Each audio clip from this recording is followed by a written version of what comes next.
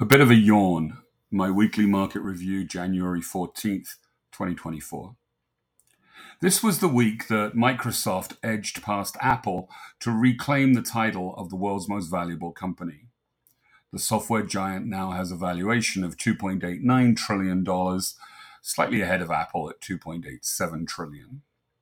The week also saw the US and UK launch joint airstrikes against rebel targets in Yemen after a spate of attacks on merchant vessels in the Red Sea.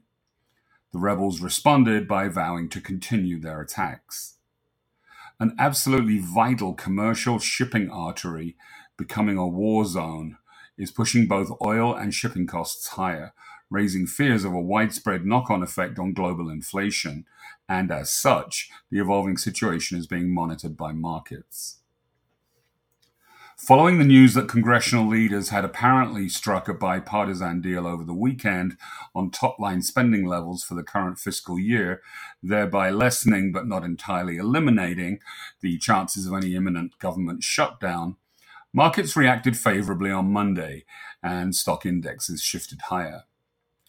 Boeing and some airline stocks took a hit, however, after its 737 MAX 9 planes were grounded for inspection following an incident the previous week.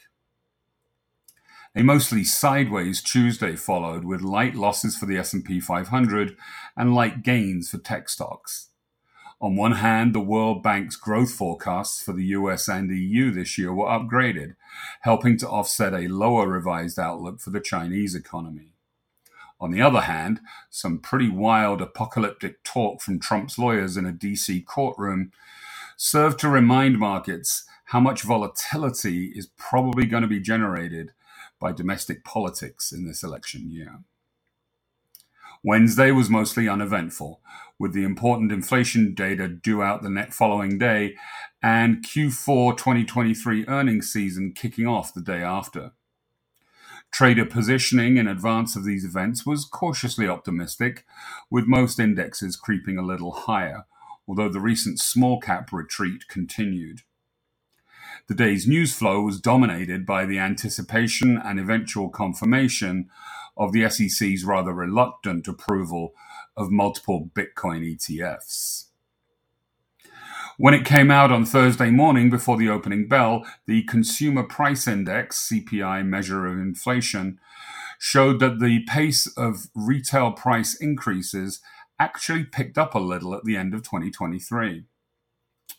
Overall headline CPI rose 0.2% from November to December, and the 3.4% annualized rate was higher than the previous month's 3.1%. However, the more important core CPI reading, which excludes energy and food costs, rose 0.3%, the same as for the prior month, and is up 3.9% from a year ago, a slight decline from the 4% annualized rate of a month previously. The biggest contributors to inflation in December were increases in the prices of used cars, clothing, and especially homeowners and auto insurance.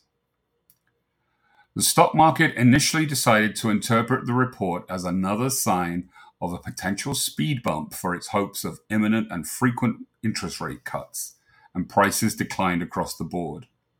A late rebound, however, saw the indexes finish pretty flat on the day.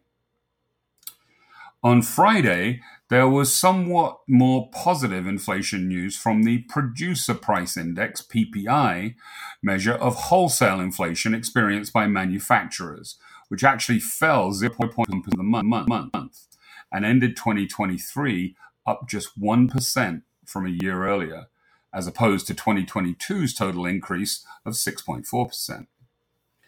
Some of the Wall Street's biggest banks kicked off the Q4 2023 earnings season on Friday, and a common theme seemed to be that last year may have been the peak for their biggest source of revenue, net interest income, which is the difference between what they pay to borrow money and what they earn to lend it.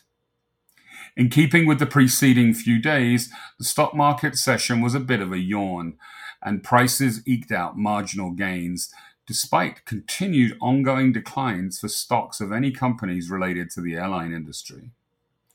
It's not a very complicated market right now. Unlike the last several years, there aren't a lot of influences on stocks and bonds at the moment, as there are really just three of them driving markets in the short term. One, Fed policy expectations and resulting anticipated economic growth, hard landing or soft landing. Two, inflation. And three, corporate earnings. In the near term, the stock market has an expectation problem, and the early year cooling down hasn't been so much because something bad happened, and instead just because the first data points of 2024 didn't quite validate the extremely aggressive and possibly unrealistic market expectations for the year. But just because the outlook isn't perfect, that doesn't mean it isn't good. It's possible to be constructive on the rest of the year, but also feel that Wall Street needs to get over some short-term jitters. Some indigestion is probably to be expected following the kind of shocking rally in the S&P 500 index that we just experienced.